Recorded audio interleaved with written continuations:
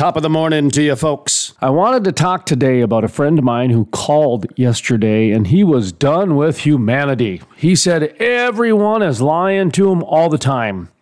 So I told him I agreed with him and that he was lying to himself. Well, if everybody was lying all the time, well, then certainly he must have been lying to himself. So I said he created an awareness on the issue, and the real issue was he was lying to himself. Now, as true as it is that others were lying to him, his awareness was the real truth here. Folks, you have to trust yourself before you can accept anyone else bringing you truth or lies into your world. Don't waste your time on things you cannot control. Focus on your truths, and the positive energy will not only generate from your awareness, but it'll become infectious too. And I mean infectious in a good way. Now let's get this party started. It's time to play hard, work hard. Now, let's play hard.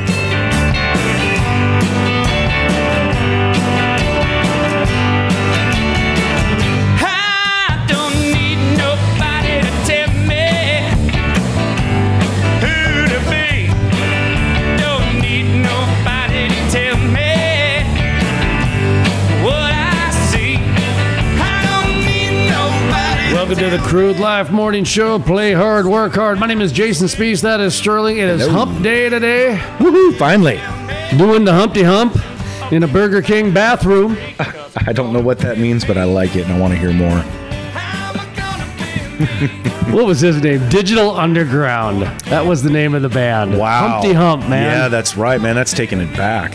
Samoans do the Humpty Hump. That's some good stuff there. Oh, boy, I love me some good old Digital Little throwback Underground. for you in the Wednesday morning. Gonna bust a move here in just a moment. Hey-oh, all right. Well, yesterday we had on Kyle Barnoff with Trigger Energy, and he brought out, what did he say? He goes, you ever hear of the hammer test? Of course, I had to break it down. Hammer time. Right, yeah. Too legit. Little MC Too there. legit to frack. Didn't work out. Terrible. So, folks, how you doing? This is the Crude Life Morning Show. Play hard, work hard. It is a Wednesday, and we're just feeling kind of wacky today because, quite honestly, Sterling is going 1,000 miles his direction because he's got like a real job in the real estate world. He just does this part-time because he grew up on a oil base in Saudi Arabia known as Dhahran, which... How many people lived in that oil camp? Probably about 15,000 or so. Yeah, only It's a nice little city. Golf course, snack bars, hobby farm for your horses. I love the fact that the teachers and the groundskeeper are oil and gas employees. Yep, every one of them drew a check from Saudi Aramco. I love that. Isn't that great? Like, oh yeah, your teacher, which school district? Saudi Aramco. Yeah. That was a pretty sweet gig too, man. You're talking essentially free housing. I would imagine that paid would vacations, be better than the charter school private jobs that are so sought after. Not the boarding school religious schools. Yeah. No, the one that is Donald Trump's son runs. Right. Like that. Exactly. Like that teaching job. Right. Yeah. It'd be up there with those, I'd imagine. So. Well, at one point they did replace all the buses on the camp from regular buses that had been Greyhounds to BMW buses. Get out of town. Kid you not. Each kid's got their own lazy boy. There's no benches. Those were cozy seats, man. Those were cozy. Well, that's what they have in a lot of the NBA and Major League. This is more what that Major was League like. Baseball. This was like a VIP busing. Yeah. It's like when Motley Crue comes to town, exactly. right? Yeah. Damn Always right. checking under the seat, see if there's a bottle of booze or a joint or something. See, again, the oil and gas companies should be commended for literally proving that they believe the children are our future. Totally. That Keeping us safe, man, in a BMW bus. They would treat them like rock stars. Absolutely. Yeah. Well, that's where you invest your money, right? In the safety of children, the comfort of children. These things were tanks. On my school bus growing up, when we lived out in the country in Candy, Ojai County, I'm not even sure there was floorboards. Nah, well, they had to let you, in case you guys got stuck in the mud, be able to help out, right? Well, there was that family of possums that lived under there that we would feed. That was okay. And so, folks, this has been a tremendous week. We're trying to get caught up. More and more interviews coming from the Williston Basin Petroleum Conference. And, coming up a little bit later in the program, we've got our daily radio show update that airs on the podcast. We got a podcast. Well, we got a weekly show that's on the radio. Our weekly 60 minutes CBS 60 Minutes Week in Review style show that what are we, 410 episodes almost. So That's we almost the one where been you doing put on that. a tie, right? Even though no one can see. Yeah, it's radio. Yeah, so yeah, it's I wear a radio. tie. Yeah, you wear a tie. Yeah, I wear a nice tie. Exactly. Yeah. Tuxedo. Oh, Sometimes. what are you, a farmer? It's not after 6. And so we have that. Harold Ham's going to be on today's. A little bit later on. Yeah. Yeah, you were mentioning a little bit before the show about some of the things he was talking about. Can you give us a little All right. teaser? So I want to just talk a little bit about tease. the shale play profit. Okay. We joked about that, about how I've just been saying things that industry would get really mad at me about. Mm-hmm. And then I would say things, and then a few people would kind of start trolling me online about and saying I don't know anything that has to do with science and oil and gas. And, oh, look at that. I'm right again. And I'm not a big I told you so guy. Right. Okay. But I got to do this one. That's good. I got to do this one. Yeah. Okay. Do you remember? I don't even know if Joe Biden had got elected yet. I think it was the day he got elected. I can't remember that Do you far remember what I compared him to? What I said his presidential run is going to be like? Carter. It's going to be like, okay. Yeah, it's I remember be you like, called who? it out as a Carter, Jimmy Carter. And who's Jimmy Carter? Well, he was the president at one point. Okay. 42nd, 43rd, I don't know. Jimmy Carter. Yeah. Harold Ham got up at the Williston Basin Conference in front of the thousands of people that attended. Mm-hmm. And not only did little old Crude Life get ahead of the curve on the climate tax and mirror exactly what Continental Resources and DEPA, Domesticated Energy Producers Alliance, said. That's a mouthful. But Harold Ham gets up there and says, I know some of you are probably too young to know who Jimmy Carter is, but Joe Biden is the next Jimmy Carter. I will say, in Jimmy Carter's defense, that we'd be lucky to have somebody live that long and build a bunch of houses for people now, after he's out of office. Am I just reading the tea leaves right, or do you think Harold Ham is listening to the Crude Life? I'm thinking maybe he's taking some notes from the show here. Yeah, I'm serious. The amount of people that came up to me and said, we listen to the show every day was mind-boggling. Yeah. I honestly haven't had that since I was at KFGO, the #1 station in the Midwest for 40 years. When I was executive producer at KFGO, I was like night and day. So you feel justified? It's nice to have some fans. Good show, Justified. Yeah, and absolutely. I do feel justified. You should, man. But it was always nice, when they validate your crazy thoughts. Validate. That's the word I'm really looking for. Yeah. Well, because that guy knows what he's talking about. Mm-hmm. Harold Ham, chairman of Continental Resources, one of the most successful independent wildcatters in America, who still believes, in accountability out there. Mm-hmm. I was like, whoa, I got to brag about that. Absolutely. Shale play profit, right? Calling it before it happens, man. I did another shale play profit yesterday without even knowing it. Yeah. I do believe that line 5, there's going to be issue. There's no reason that is making the news. You're talking about Governor Whitmer's line 5 in Michigan. In Michigan, where there's been no issue for 70 years, and all of a sudden, news story is there's going to be an issue one day. We got to stop it now. Don't pick on the pipe, man. The more I process that about how, no, the actual news story is this thing's been operating for 70 years. Right. There hasn't been any structural integrity issues. Yeah. Yet the headline is, oh my God, there's going to be problems. Mm-hmm. Is that where we are now? What I hate to see is... Are we living in the... Are the bartenders controlling the world? They're going to be? I don't know. That might actually be a better deal, right? Because they could start 86ing people.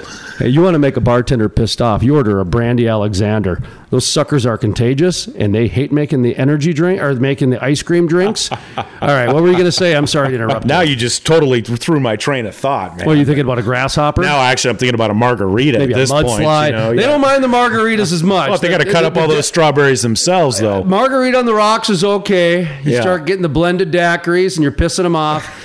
You order an ice cream drink at a busy restaurant...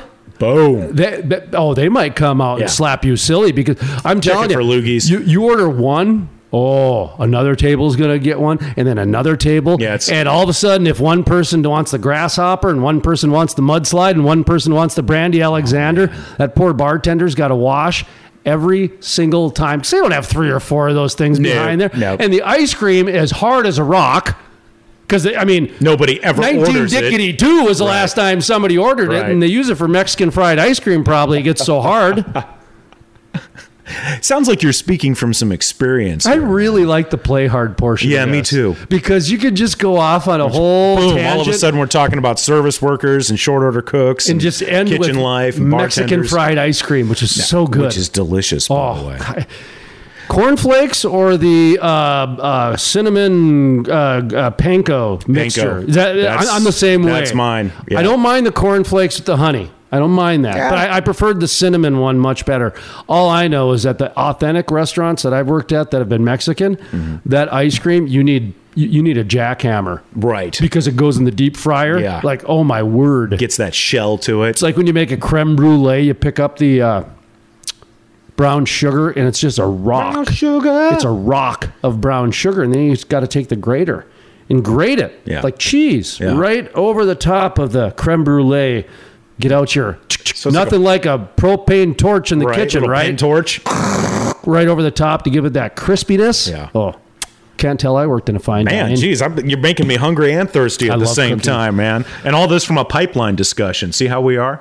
I prefer my pipeline discussions than what that governor in Michigan's doing. Hey, there's no issue. I'm going to abuse my office and my power and my access and say there's an issue. I hate what bugs me is the rhetoric that makes it sound like they just found an unexploded bomb in someone's backyard. That's what I'm saying. Right? You know? I don't understand where this is coming from. Yeah. The only thing I can think of is that the people are poking bears. Well, you know, I mean, they're just poking bears out there. It crosses water. It's in a reservation area. Dude, it's international. Well, right, it's international. So and it's a reservation? Exactly. I think so, or at least it's, that's where some of the That's the pushback has come trifecta. from. That's the Belmont, the Kentucky Derby, and the Preakness. It really is everything in a bag of chips, man. It's so if you're sitting there, if you're looking around and you're a politically activist governor and you're like, well, what can I do to stand out? You look at the map and you go, well, let's pick that spot because that'll piss everybody off. Which is a good transition, by the way, into one of the leadership qualities that we're going to discuss next week right here on The Crude Life.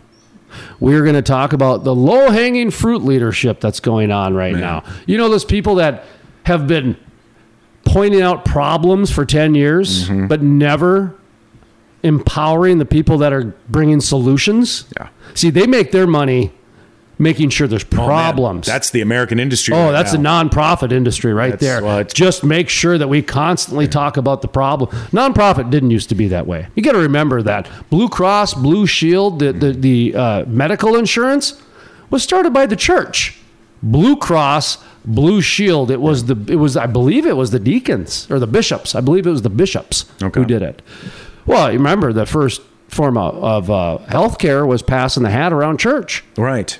John's family, he had a hysterectomy and they can't afford it because his employer is, Monty Burns and greedy, so the church took care of it. Back then too, you could trade chickens, for a surgery. Yeah, and you would have asbestos on toast. Yeah, that was good stuff, man. So good. A little chewy. Cleans you out on the inside. Stick in your teeth, but yeah, man. It's like pectin from an apple. Woo! Woo! Yeah, it's that'll get your bull running. Yeah, there you go. Actually, just the opposite. It'll keep your bull in. All right. See, and what else? Oh, the low-hanging fruit leadership. Yeah. So we're going to talk about that a little bit. We're going to cite some examples. It's pretty easy right now. Well, I'll tell you what. Females. We'll talk about females. So just right out of the gate, get upset. But we've been talking about this for a while. Well, I just came from the Williston Basin Conference, and outside of Kathy Nessett and the gal from Canada, I don't think there was anybody. Oh, Grimstead, I guess, from Mineral Tracker. I think there was 3 women just in the panel's leadership. The rest were men. Yeah. Okay. But when you go to the national level, Energy Secretary, EPA, that's 2 women. Yep. Okay. Who's making the news for the governors against the oil and gas? Yeah. AOC and the governor of Michigan. Who's against it? Kristi Noem. She's another woman. Right. Who's the one who's in transition to maybe not figure out what they want to do, but we're going to at least transition? Occidental. Yeah. She's a woman. When you take a look at all of the movement that's happening right now in oil and gas, according to the social movement, it's all led by women. It's definitely being driven by So if you're a woman in leadership right now and you're still asking the question, why isn't anybody doing more for women out there? Maybe you got to look in the mirror and say, you should do more for women. because there's a ton of women out there doing fantastic stuff. Absolutely. Oh, look at little old Jenica. Yeah. I was just thinking about 3 months ago, she was getting laid off from, COVID. Yeah. Her husband getting laid off because coal and oil and gas ain't doing nothing out in Wyoming right now. So we present her with a part-time opportunity. She's still getting ran. Turns that part-time opportunity into getting Mike Pompeo, Christy Craddock, becoming a day of national news because she's the one who asked the climate tax. I don't know if she got cited much, but at least she was the one that created that news. Yeah, exactly. I don't think any women's leadership has given her the time of day. They should be reaching out to her, I would imagine. Yeah, she's ready to start her own network. Hey, you've done really well in the last few months in oil and gas. Mm-hmm. All we've been doing is posting pictures of people drinking. That's all it is social. Yeah. It's social pics. Who can drink more? Well, it's keeping up with the Joneses, like you said. It's unbelievable the last few months how LinkedIn has turned into Facebook and Facebook has turned into LinkedIn. It's really remarkable. It's an interesting transition. I still don't know anything about LinkedIn. Well, you got Donald Trump's new platform coming. Oh, yeah? Oh, yeah. I got a text from him today. Woo! I love my text from Donald Trump. Well, didn't Melanie just text you the other day to personally ask you to sign his birthday card? She did.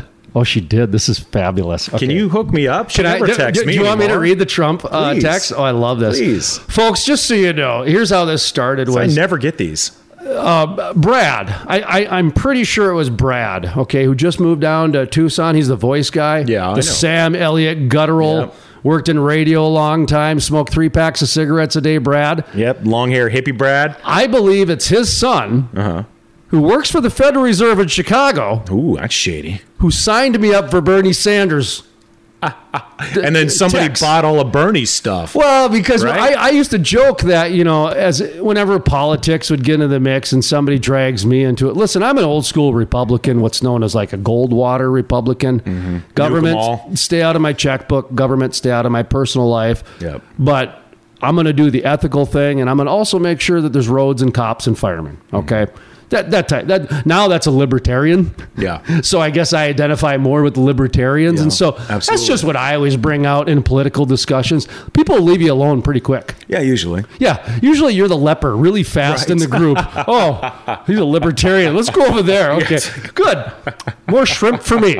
Okay. So anyway, we always joke that, Bernie Sanders and Ron Paul, who are two completely separate ideologicals, right? When it comes to the political spectrum. But like a positive, negative on a battery, they're essential to each other. But they're the closest to connecting with the average person on, like, say, gun laws and marijuana laws and right to life. And, like, the most controversial things, they're so black and white, and it has to do with so much accountability on both sides. Mm-hmm.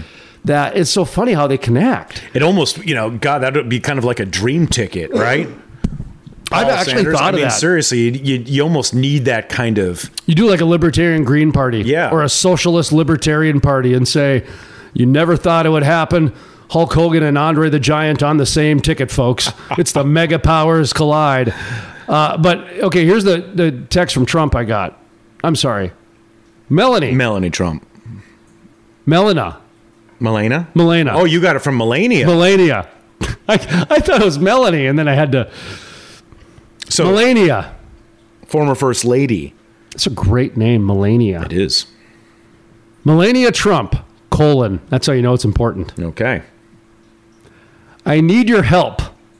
Donald's, look at that, first name basis. It's not Mr. Trump anymore. It's not president. You're already in. It's not daddy. It's you're Donald. Already in. Melania Trump, : I need your help. Donald's birthday is June 14th. Coming up. And, and, she's all about saving time. And characters. I want to surprise him with a card signed by you. All caps. You. Nice. Add your name now. Wait. And then something bitly. Add your name? I thought from you. I mean, how personalized it is if you're adding your name. You should be able to send an individual card. Right? Do you think that you can get them to call somebody on their birthday yet? Like you can Screech. Oh man, I'll check out on Cameo and see if they're Mr. Belding there. from what's the name of that Screech show? Zach Morris. Saved by the Bell. Saved by the Bell. Yeah, where these 70s and 80s actors, you could like pay them $50 and they'll call. I think Screech died. He did die, didn't he? Die. He Yeah. did. He So died of cancer. if you have to pay $50 to talk to him, give me a call. We'd like to hear that conversation. That would be interesting. Right? After the grave ones where you pay, and it's just some pre-recorded stuff. Dude, and we got to get the Travel Channel on this. And they're like random. Right. It's just, you don't know what you're getting. It might be Grandma. It might be Bob. It's like right? the Magic 8 Ball. You ask it a question and comes in nothing. Ouija board the show. Nothing close to what you asked, but made sense in the moment. So we did get a text there, but I think it's funny because it started with Bernie Sanders as a joke. Right. Well, then it got sold to some North Dakota, Minnesotan Democratic Party, who then sold it or stole it to the Republican Party of the Minnesota, North Dakota faction, who then went to, I can't even remember who it went to after that. Anyway, it ended 6 up with degrees Trump. of separation. I here, love man. the fact that it started with Bernie Sanders and it ended with Donald Trump. It's so funny to me. It actually, that says a lot about the whole country. That's America, baby. That is. That says me in a nutshell. Yeah. Why Well, not? really, it's that, is because they try to put us in these little boxes, but really, it's not as simple as that.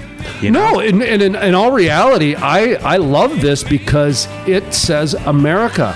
You start by somebody inserting the planet of platitudes into your life. But in the end, you got to live in the realm of reality. I don't need nobody to tell me if that's real what I just seen. I don't need nobody to tell me if I remind them of Charlie Sheen. I don't need nobody to tell me if I'm causing a scene, 'cause I'm gonna be me. I'm gonna be me. I'm gonna be me. I'm gonna be me. The music heard on the Crude Life Morning Show, Play Hard, Work Hard, is by the Moody River Band. Interested in becoming a sponsor? Email studio@thecrudelife.com. Don't need nobody to tell me how to feel. Don't need nobody to tell me if it's stupid to let tears. The Crude Life, Play Hard, Work Hard, is sponsored in part by Great American Mining monetizes wasted, stranded, and undervalued gas throughout the oil and gas industry by using it as a power generation source for Bitcoin mining. Great American Mining Company brings the market and their expertise to the molecule. Their solutions make producers more efficient and profitable while helping reduce flaring and venting throughout the oil and gas value chain. And if you're a mineral owner, check out how much Bitcoin you could be making right now with your valued gas. Go to GAM.ai. That's Great American Mining, GAM.ai. The Crude Life, Play Hard, Work Hard, is sponsored in part by For more than 100 years, First International Bank and Trust has been headquartered in western North Dakota, home of the Bakken. Our proven record of mineral management, appraisal, and brokerage services is now enhanced by the only Bakken-specific software, Mineral Tracker. Trust First International Mineral and Land Services and Mineral Tracker to protect your interests and help build and preserve a financial legacy for generations to come. It takes an industry to build a forest. Hey folks, Jason Spees with The Crude Life. Did you know about half the trees planted in the last 20 to 30 years have died within the first year?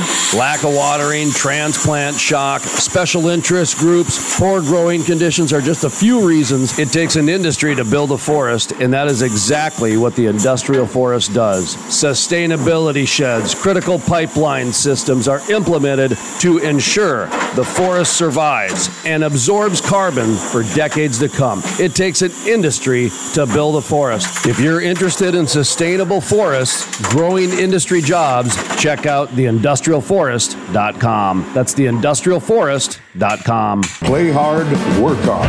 Now, let's play hard.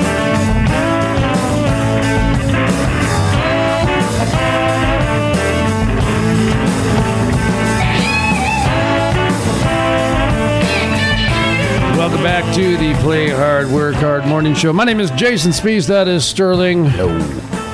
We are Wacky Wednesday, man. back here in the Industrial Forest Studios. I grabbed myself a water because as the temperature gets a little bit warmer, the coffee starts to go away more. Yeah, I've noticed. And Just not as appealing when it's 85 degrees and humid outside. no, it's just not. It's not. That's when iced tea, man. Maybe I'll get one of those Brandy Alexanders the next time I go to a restaurant. And I don't know make what that the bartender is. all happy. You're just still on that. Somebody must have pissed you off when you tended bar. No, when I worked at the fine dining place, it just, anyone who's ever worked in a bar knows what I'm talking about. It wasn't fine dining. It was a bowling alley / restaurant that I worked at, but which is fine dining in some towns. You could drop it in a deep fryer. Indiana. And throw it in a pizza oven. It was good. But what would kill me is you'd get these guys that would roll in like 10 minutes before close, and they're drunk, and they want a T-bone steak, which is, of course, frozen solid, right? Totally. So you're trying to figure out a way to cook a T-bone steak in under an hour. Nice. Which Tim will do. There's always a cook named Tim with a mustache. Man, you just hit it. Well, I learned you hit it in the deep fryer real quick and press it on the flat top, man. Hey, by the way, I did want to mention the Shale Energy Resources trade show that we have coming up.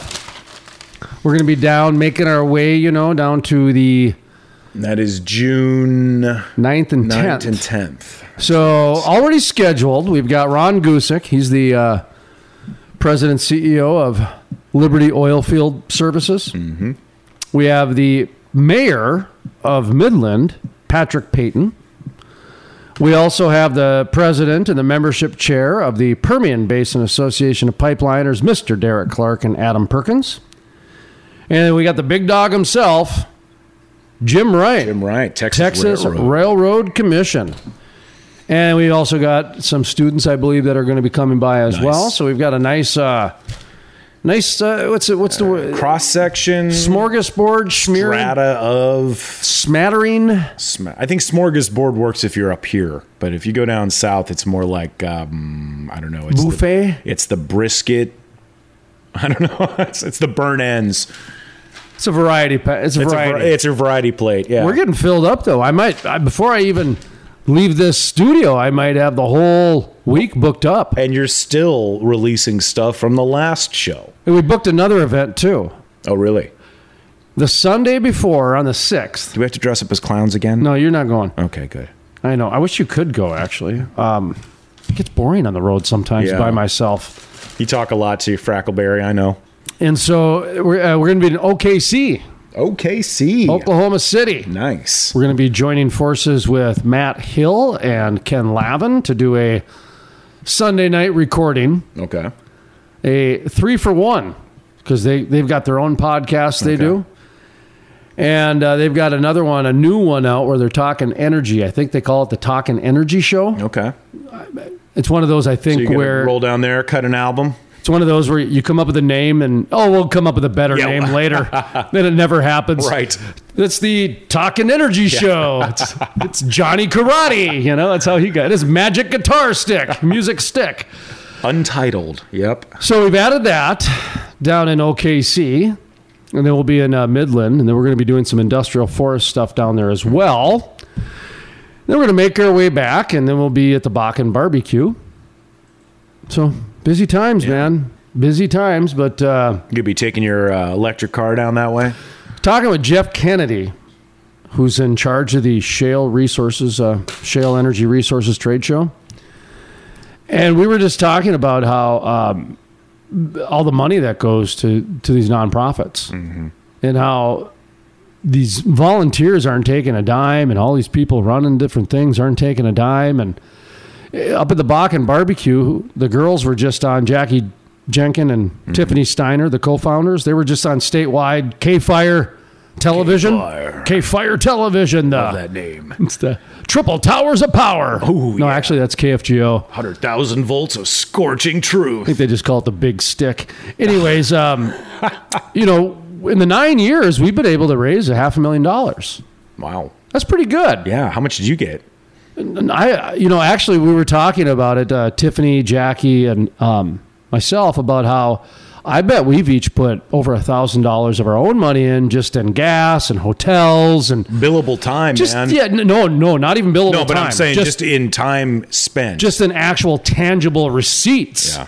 and that we don't even think twice about. Well, I mean, all of a sudden you pick up $40 in Starbucks or Dairy Queens and bring them. Yeah. You're not spending that $40 if it's not because of the barbecue, right? And just that type of stuff. Incidentals. Yeah, and we're not billing $1,000 back to the nonprofit to make money on it like some other people do. I was going to say, you're doing it wrong then, because that's the way it seems to work, man. And not only that, but this year we had to run it up the flagpole again, as I always do. Well, I have for the last 5 years, ever since I slowly got up in my soapbox.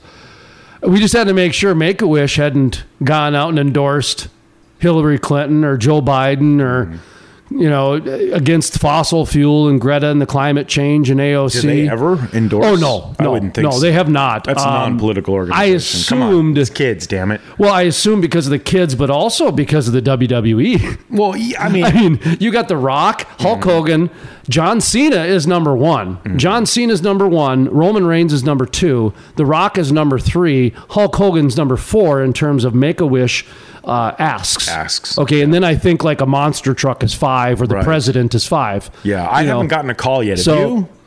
Oh, we're below, I believe, Gary Coleman's dog. Oh, right. Which surprisingly is pretty high up. Right, yeah. He's pretty spry. I mean, he can do things I can't do. I'm not like a fancy dog. I assume no, but we just had to check. Yeah. We just had to check because this is another segment of that leadership known as carpetbagging. Right. Remember the old carpetbagger? Yeah. Well, people don't know what that is. Well, Jeff Kennedy from Shale Energy Resources and I, we were talking about that because he was talking about the same thing that we were talking about with the Bakken barbecue about, man, it's just when you have time to process all the time and energy that goes in, and then you just turn it around. Yeah. And you almost put extra money on it just to make sure nobody's pointing fingers at you. Yeah. At the end of the day, you're in the hole, I mean, but you're doing it because it's something you like to do. And that's where it comes down to. It's that when he goes into a town and does these trade shows, when we go into do the Bakken barbecue, we're not spouting the ideals of what the town wants to hear. Take the money and go. Right. That's the monorail guy from The Simpsons. Just thinking you need a monorail. That's the Music Man, right? That's the old 50s, so. 60s. Yeah. Obviously, it's. I read about it in music or in theater history class, not movie history class. Okay. Yeah, that's been relevant in life. Cinema in college. It was they called it cinema in college. It was cinema history class. I'm like, well, yeah, I'm going to take that. Yeah. Just sit around and watch old movies. Yeah. And we didn't watch The Music Man, but they talked about the Simpsons episode with the monorail conductor and how that was a spoof on The Music Man, which is the guy, P.T. Barnum, goes from town to town. Hey, look at me. It's the magic elixir. It's the snake oil salesman. Pickpocketing money the whole way because you have absolutely no intention of actually living up to the ideals that you just spouted out. And we seem to be not only embracing that in general, I see in business, but like empowering it, And so, we just ran it up the flagpole again. Well, I'll get Humane Society. There's an example. In 2016, they came out for the first time ever and endorsed Hillary Clinton because they called Donald Trump the worst threat ever to the planet. Well, that's a pretty aggressive statement. It doesn't leave you a lot of wiggle room. And then they came out and endorsed Joe Biden and Kamala. So here the Humane Society, who everybody thinks is this loving, doting, let's help the animals. Right. Well, no, they're political. Yeah, but again, you figure 98% of the people that are part of the Humane Society, the volunteers, the minimum wage people, generally they're not in it for the politics, right? I would hope that's the not. problem is the disconnect in the quote leadership that we see is this idea that they're running their own agenda. It's like looking at big media, right? And that's why we're going to do this leadership podcast. We had probably 20 people minimum come up to the booth at the Crude Life booth, booth 911, emergency response station at the Williston Basin Petroleum Conference. They said, when are you going to do this leadership series? Because they want to hear about the realities as we see them with examples. Now that, like I just mentioned, the Humane Society, Make-A-Wish, and in the last segment, the female empowerment or crab buckets, another one. We'll talk about that tomorrow. No, I'm curious about crab buckets. So let me ask you, these are mostly CEOs that are asking you about this, right? about leadership? You know, honestly, they're business owners. Okay. They're not CEOs. Well, I was going to say, if they're a CEO, they're a CEO, president, owner. right. If they have a CEO, it's somebody who works for them. Like you. Right. Somebody who has less than 5 employees. Yeah. But you know, has to make a lot of decisions. I've got 20 if I can count fingers and toes. And you notice I had to do the math because I'm not sure how many toes I have. I have the toes that I have. Obviously, you're not in agriculture, or you'd have 18. Yeah, I've still got... I don't think I ever hit a Thanksgiving where I didn't have a family member missing one appendage on my farming side of the family. Good stories, right? Well, they all, you know. I think it's profound, though, that you're at this event, which in itself really is a leadership event. If it's not, I mean, it's not maybe sold that way, but it's attended by leaders. They're asking you, Jason, when can we hear more about leadership? Well, they need someone that makes an impact on I know that, but I appreciate the compliment, but at the same time, they also are throwing me under the bus a little bit because they need someone to point out the elephant in the room. Yeah. You know. Well, that's what it sounds like to me. Because clearly they know about leadership. They're there, and they've built that. But it's that, where are we going next? It goes back to the Shale play prophet type of stuff. Is they want somebody else to say the bad news, right? And then they can poo-pah around it and then come around and have their, they can troll me publicly and moment, exactly. Make fun of me and get all snarky. We just need to find a way to really monetize that role you play, because you do play it well. We just need to I don't know if it's black market or Bitcoin on the side, or maybe it's something along the lines of individual sponsorship. How about plant a tree with us? Plant some trees, build some forest. Or I've actually been toying after the Williston Basin Conference. The amount of people that came up to the booth that listened to the show, it was so humbling. I actually looked at Sean Forbes and I said, there are so many people. I want to monetize this. Yeah. Like $99 annual sponsorship. We'll give you this $50 stainless steel Crude Life, this travel tumbler. Yeah. Maybe throw in a T-shirt so all we make is $10 on it. Well, it's not even why. That wasn't the intent. You're always looking for new sponsors, but that wasn't really what you were expecting. And it's like you showed up and there was more interest than you really knew what to do with. You weren't sure how to monetize that. I was humbled. Yeah. Like, there were people on the air that said, we listen to you every day. Like, one guy said it was his dream to be on the Crude Life. Now, that was obviously a bit of an exaggeration, but that's what the words were out of his mouth. Clearly, they're stalking you. And these are people that are not in a correctional facility that are required to listen to us. They're doing it of their own free will. Absolutely. Like I said, it was very humbling to be a part of that, because since you joined the conversation, you've allowed a real ability for the conversation to become real, because, for one, you've never worked in oil and gas. Yep.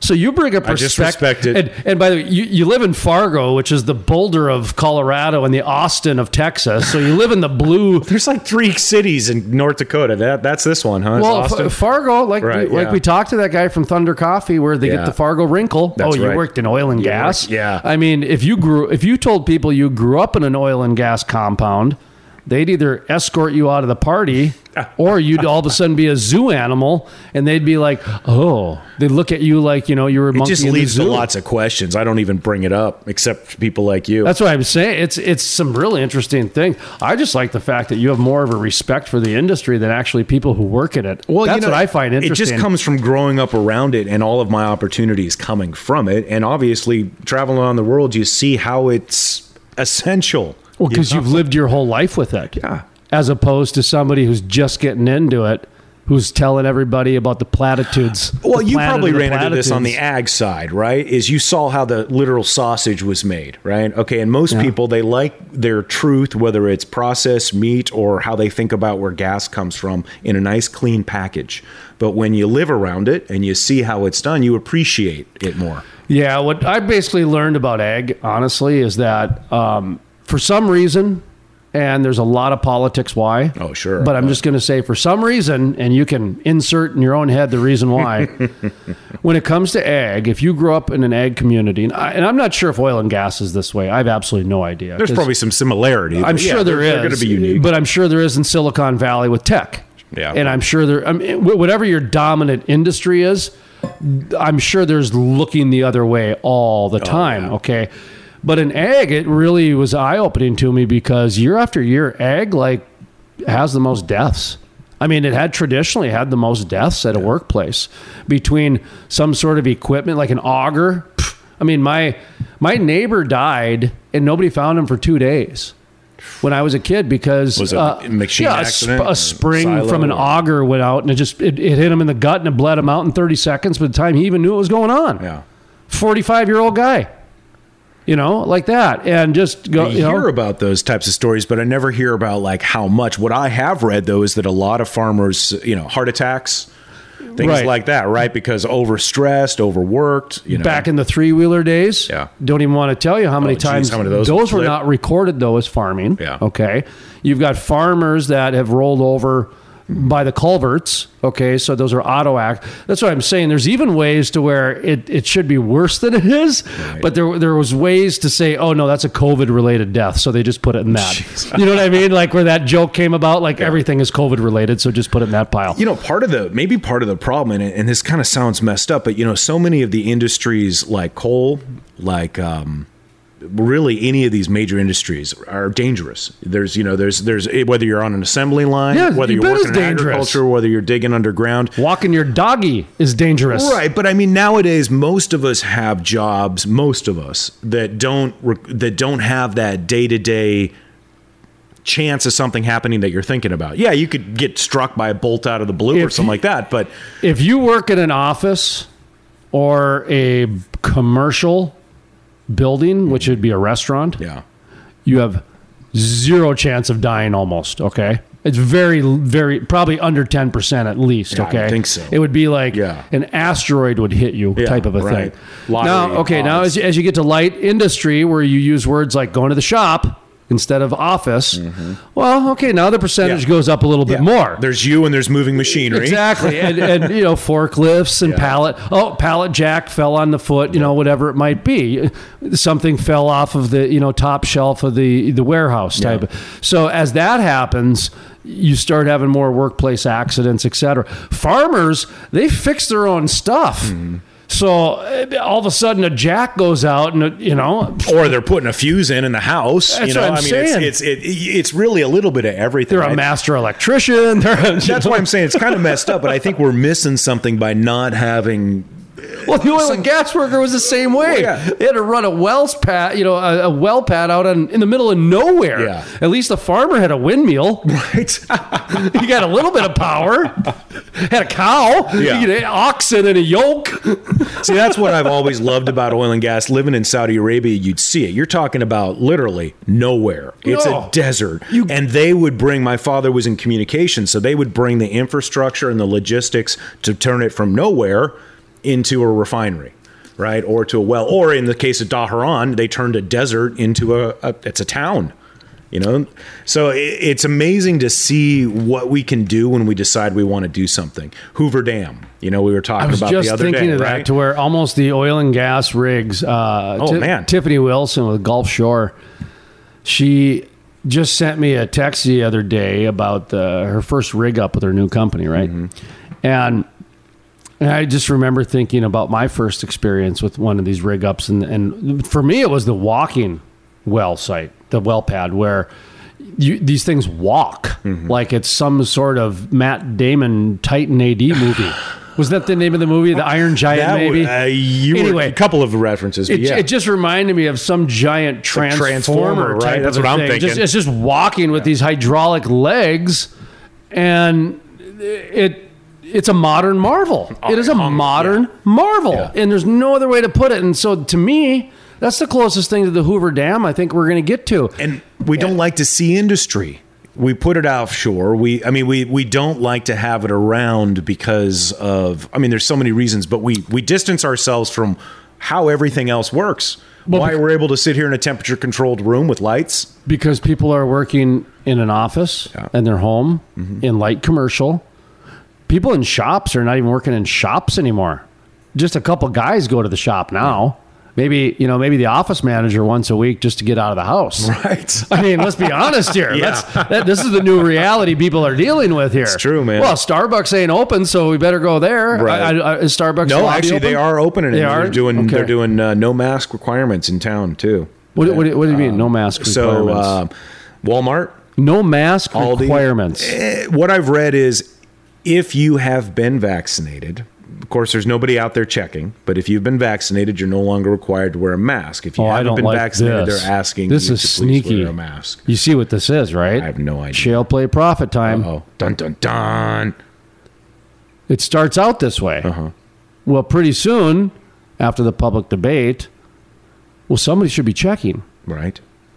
Because why?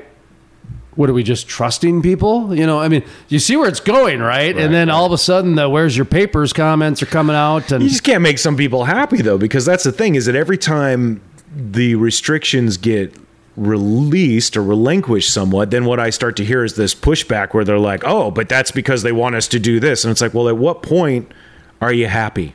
Maybe we should all take a page out of Post Malone and have like a tattoo of a C put on our. Oh, I like that idea. Put on her cheek. I think a brand is perfect. Or maybe a V, like a V for vaccine, right? Then it would be like a letter. That'd be cool. Maybe we could get it scarlet in color. See, but that'd be probably too easy to forge. You'd have to do something like a scarlet letter. I'm thinking more like a UPC tattoo. That would be right. I watched X-Files back in the day. Not sure. Like I said, man, every day you're talking like a UPC tattoo? Yeah, and every day we worry about that stuff, I will remind you we're carrying around the best surveillance device voluntarily that's ever been manufactured. Which has never been proven doesn't cause cancer. Right. Which is your cell phone. We do it happily. That is absolutely hilarious, though. When you think about it, really, the cell phone may be public enemy number one to the human race. It might be, not just because of what it can give you. It's the biggest polluter of the planet. Right. It distracts our attention. It's probably caused more divorces and Snapchat sex videos than ever, right? Talk about a productivity bomb. Oh, I'm just telling you the amount of problems that have come out of that. That might be the downfall of the human race is the cell phone, baby. The smartphone right there. But it's what it gives us access to. We better do a quick news here. We're going to start talking about news, weren't we? All right, coming out of Texas. This is actually, listen to this. This comes from caranddriver.com. Oh, they're getting in the climate change. Is this a climate change? Kind of. Check this one out. This is good. Texans, this is a headline, Texans may have to pay $200 to $400 a fee for driving an electric vehicle. Mm-hmm. Since EV are no longer helping the state out with a gasoline tax, legislators are working on a new way to collect from those vehicle owners. So America's current system where roads and other vehicle infrastructure projects are paid for in part from gas taxes obviously can't survive in a world where everyone drives an electric vehicle.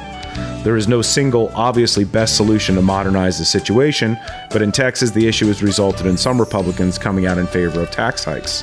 So this is Senate Bill 1728 in the Texas State Senate, would raise fees on electric vehicle owners as a way to make up for the gas they're not paying.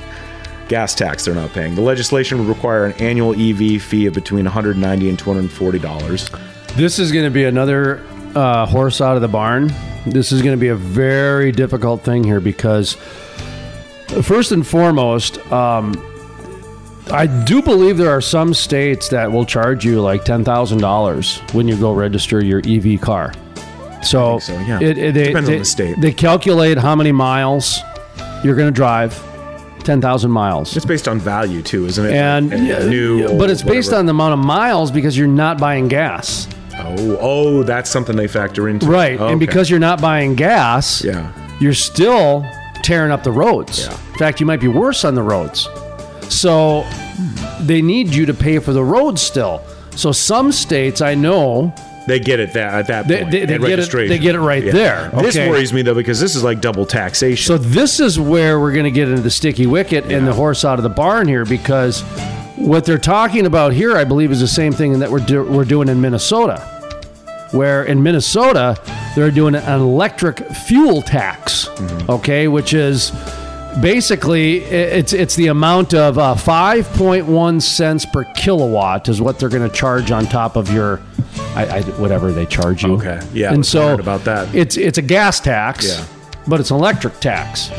So they're trying to, I guess, do it that way. Is that what they're talking about in Texas? Well, here they're talking about, at least initially, is that it would come out, it would apply to about 300,000 vehicles, and it would start September, and it sounds like it would be a direct tax, right? So it would be an annual fee. Was that the $200 one? Yeah, the one. Yeah, it's $200 to $400 they're talking about now. Does it say 200 to 400? It doesn't. That is absolutely hilarious because the headline said 200. I remember it yesterday. That is a sneaky trick that the media does. That's that one I tell you about. That range, man. No. It's if they want it to be bad, they'd say 400. Right. But they want it to be favorable, so they say 200. Okay. It's like when crime happens in downtown, they say it's north or south. Right. Very rarely does crime happen in downtown. Economic development happens in downtown. Yeah. Right. Okay. Yeah, the only story you want to hear out of downtown is how clean it is and how the crime's going down. How it's positive, right. There's no crime in downtown. It's only in north or south parts of town. Exactly. Or at Kenny's house, Soda Sopa. Oh, man, that Kenny. Kenny's district. Well, here they're That's from talking South an Park. annual EV fee of between $190 and $240 and an additional fee of over $150 for anyone who drives their EV more than 9,000 miles a year. So it sounds like what they're doing is similar to what you were talking about from Colorado, where they're coming out, or that registration. But, what I would worry about is you're paying for the electricity to charge the vehicle. Do you want to go a step further? And you're paying for that tax. Do you want to go a step further? We're talking about Texas, right? Yeah. Yes. Okay. We'll talk about Texas. It gets big in Texas with the EV vehicles. Mm-hmm. So they're going to come out and they're going to say, well, we're going to charge you $200 to $400 if you're going to have an EV vehicle. And guess what the EV vehicle guy's going to say or girl's going to say?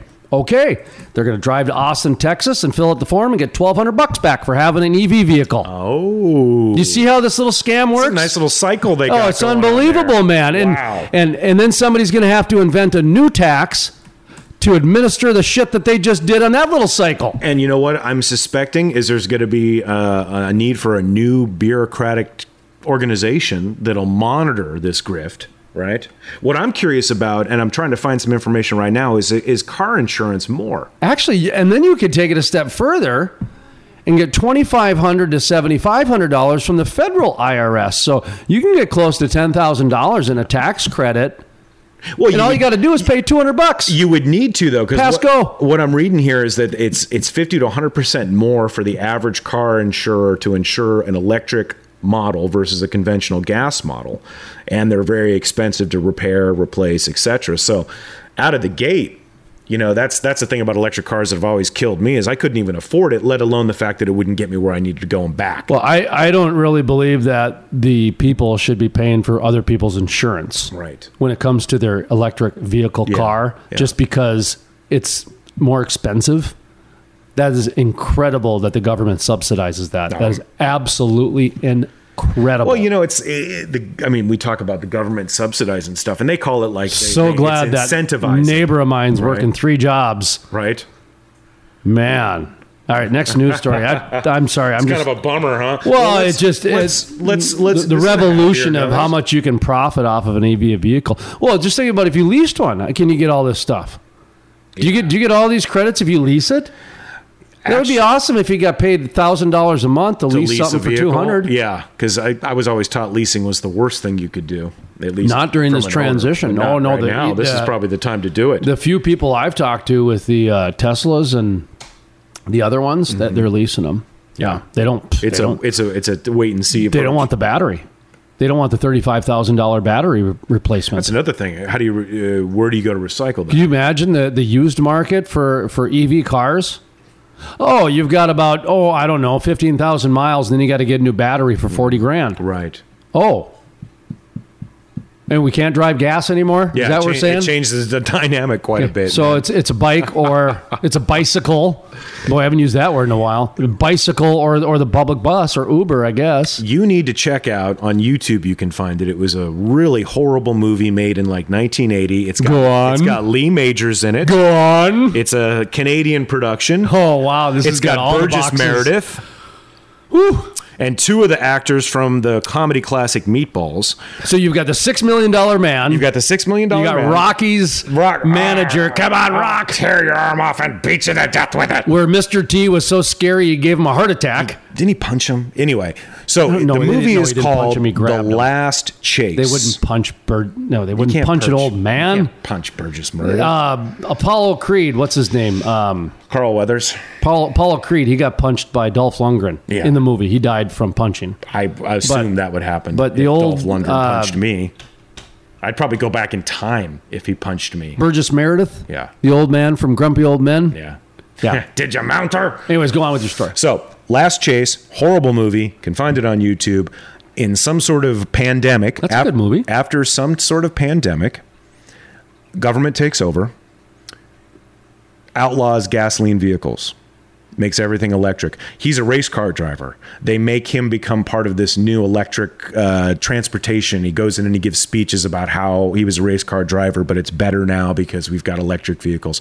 Digs up his race car that he's got Interesting. hidden in his garage underneath the ground, decides to drive out to, you'll love this, California, which is apparently a hippie paradise where they, check this, allow you to burn gas whenever you want. Manifest Destiny. Right? Mm-hmm. So it's a cross-country trip. Burgess Meredith plays a retired Air Force pilot that is sent in an airplane to kill him. So this was Easy it's- Rider in a car. It's plane versus car. the yeah, movie. well, and motorcycle, Easy Rider with there's less Peter cocaine. Fonda and Dennis Hopper. Dennis Hopper Yeah. and Jack Nicholson. Very young Jack That was his first role. Right, Nurse Ratched.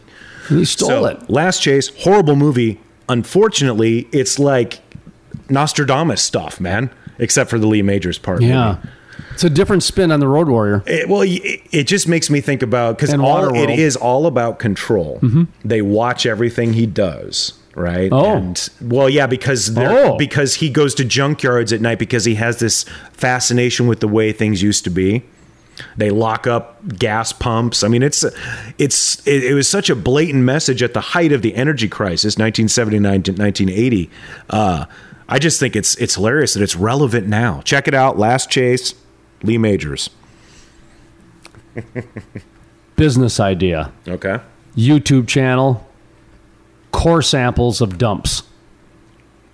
Core samples of. Okay, this could go a couple ways. So you explain. you grab a core sample, which Okay. in the Antarctic, what is it, like the size of a softball?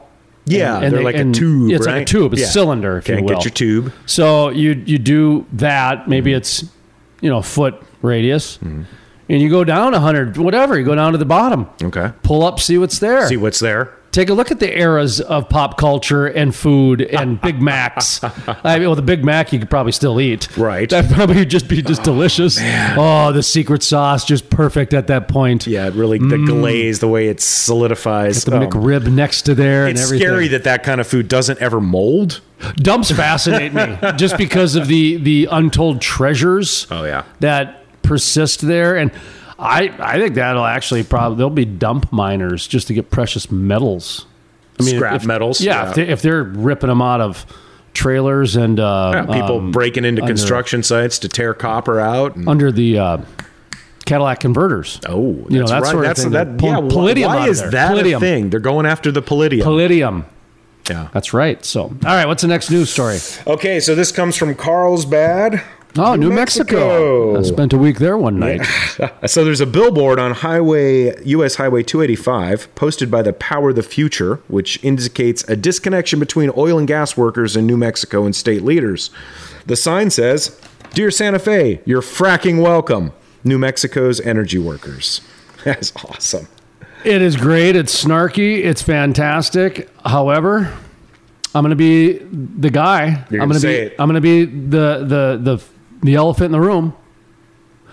This is an example, and I don't know if these people have been getting the same money from the same people. Mm-hmm. Okay, I have no idea who this group is, but what I can tell you is this is the same strategy that's been tried for 10 years.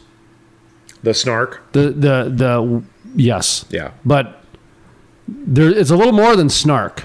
There's a little bit of FU involved there. Oh, absolutely. Yeah. Yeah. Well, when somebody when you feel like your livelihood is threatened. Right. Absolutely. And they didn't play well in Colorado. Yeah. And I don't like to see this in New Mexico. Well, this is you're right. It's funny. It's snarky. It gets your attention. But like some of the other stuff we've talked about is it doesn't move the conversation in a way that's going to be helpful. The Kumbaya potatoes, the Dapple smoked potato, ESG certified potatoes of inclusion. Oh, Dude, and just these flows right off the mouth, doesn't it, folks?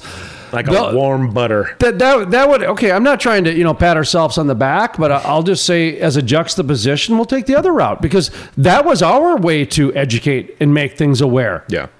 And what ended up happening is somebody went up to Tiffany Steiner, the co-founder of the Bakken Barbecue at the Williston Basin Conference and said, "Did you hear?" Right. It's already out there, man. People are talking about it in a positive way, and it's kind of ridiculous. Well, Did you hear they're doing a vegetarian option to put your barbecue on? How Right. fun. Yeah.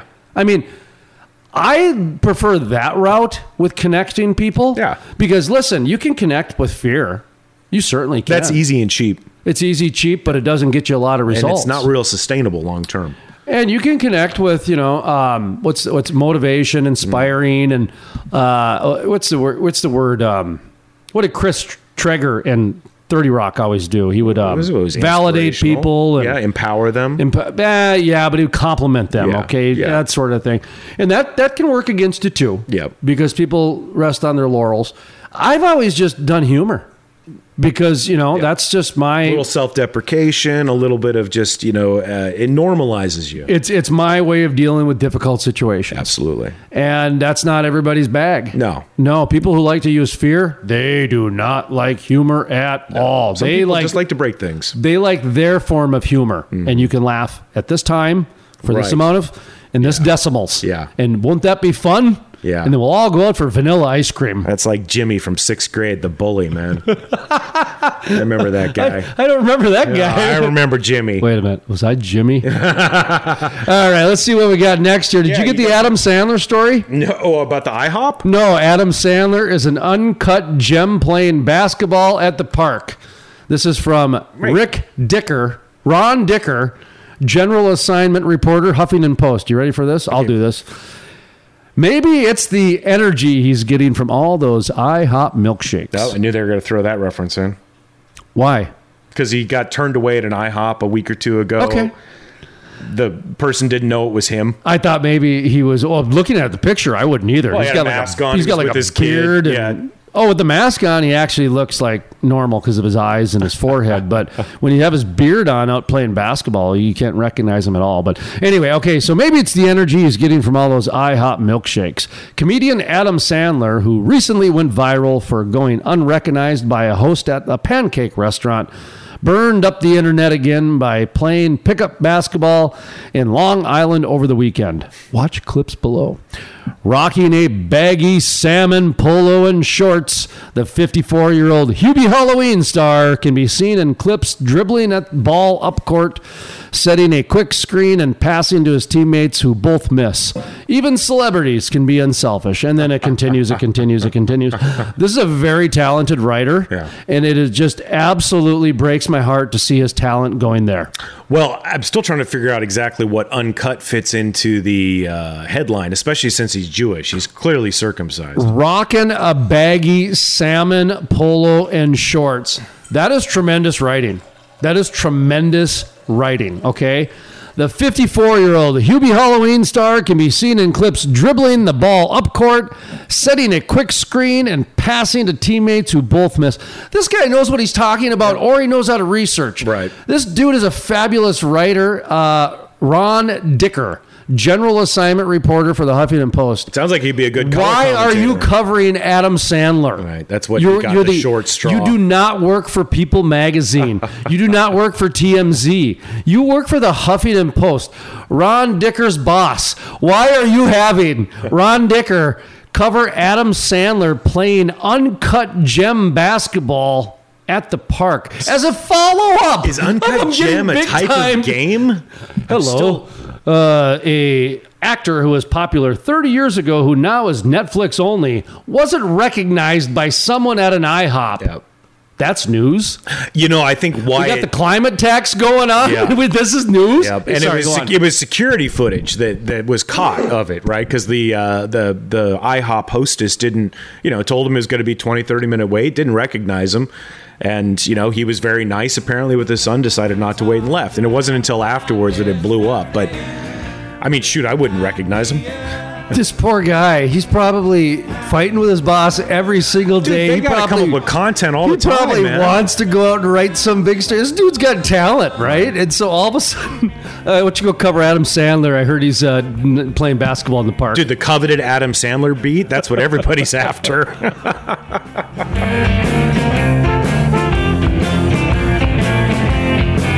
Well, she wants to live a life and happiness non-stop. Well, there's moss growing all over the rock. The music heard on the Crude Life Morning Show, Play Hard, Work Hard, is by the Moody River Band. Man, you know I like you a lot. I never met anybody who can talk that much. The Crude Life, the most trusted voice in energy. On the phone, talking with us today, Chairman Christy Craddock of the Texas Railroad Commission. We are the oil and gas regulator, but we do pipelines and pipeline safety inspections for the state of Texas. We have roughly 470,000 miles of interstate and intrastate pipelines in Texas, and roughly another 500,000 miles of gas utilities. We have a lot of pipe in Texas. We're the largest pipe state by 6. It's an important part of what goes on in the state, and safety is really important, obviously, to all of us. Absolutely. You know, the oil and gas industry has always been environmentally focused. I mean, the President Biden's administration, that this is Obama-Biden 2.0 plus. And the rate at which we've seen the executive orders flying off the president's desk is taking America back, taking jobs back, and putting us in a detrimental position. But as the attorneys general for a number of states, we are pushing back. From the Department of Transportation, the Permian Basin has some of the most deadly roads of anywhere in the country. We average a fatality per day. That is absolutely unacceptable, and we need to do better. We just want to thank everybody that has been so supportive of us, and especially you, Jason. Without your help, I don't think our event would be as successful as it is. Welcome back to the Crude Life, Play Hard, Work Hard. I am Sean Forbes with TeamForbes.com and OGDirectory.com. Jason Spees is my co-host today. I went out there on my first rig move, and I was like, wow, I'm permitting all these loads, getting trucks going, load go, and I don't even know what half the stuff was. So when I finally got to go on the rig, I was like, wow, I was amazed. I was truly amazed of how this process is. No, I wasn't expecting any olive branch at all. The Democrat Party has decided that they don't like oil and natural gas, and they were clear that they're going to go after us. I don't think that's any surprise. My name is Jenica, and today we get to talk with Amy Andrzak of the Interstate Natural Gas Association of America. Amy is the president and CEO. How are you doing today? I would say my interest in this arena started more from an interest in politics and advocacy, more so than an interest specifically in the energy industry. Well, the first advice that I want to give is, ladies, put your clothes on, okay? If you want to be taken seriously, put your clothes on, which that's a whole other podcast topic. The funny thing, what I think sometimes is just really ironic, we used to pull into the office and I would see some of my colleagues driving electric cars and things like that. And I'm like, how do you work for a large oil and gas company and pull in an electric car? So, I mean, even us, even in our circles, we can see that things are changing. Actually, you are on the money. Back in 2014 and 15, when we first started approaching our management team at Whiting, our reasoning for wanting to engage in ESG is that we had great stories to tell. We all like living the crude life, so...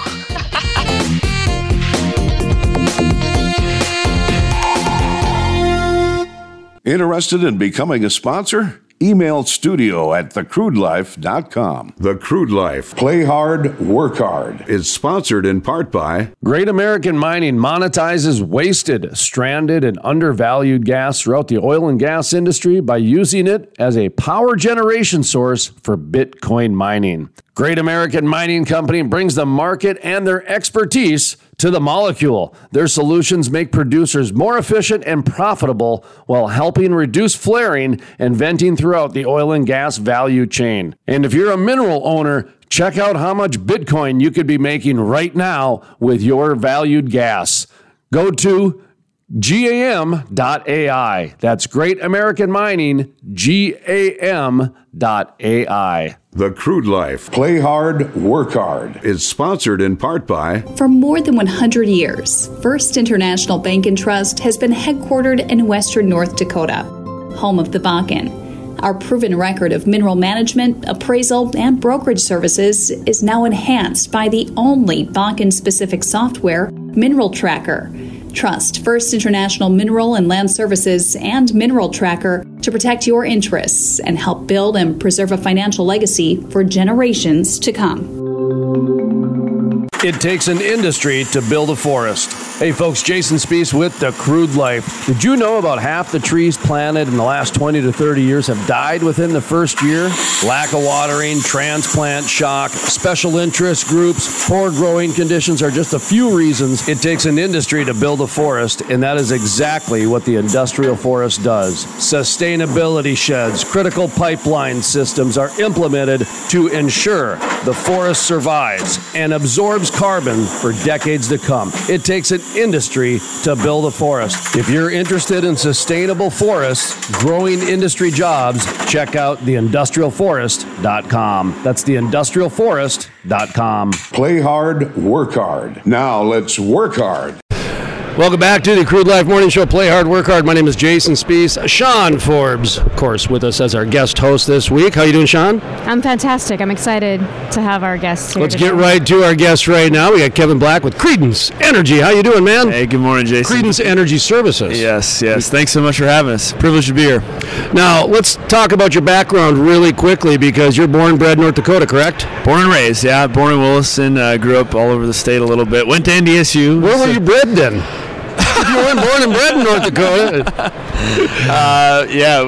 Been in Minot now for the last 10 years. That's where our family lives. And Creedence was started in 2014, just three cousins trying to figure out how to start a business. And since then, we've grown over 150 employees across North Dakota, Texas, Oklahoma. And so it's been a really remarkable ride. And we got a phenomenal team with this here at the conference.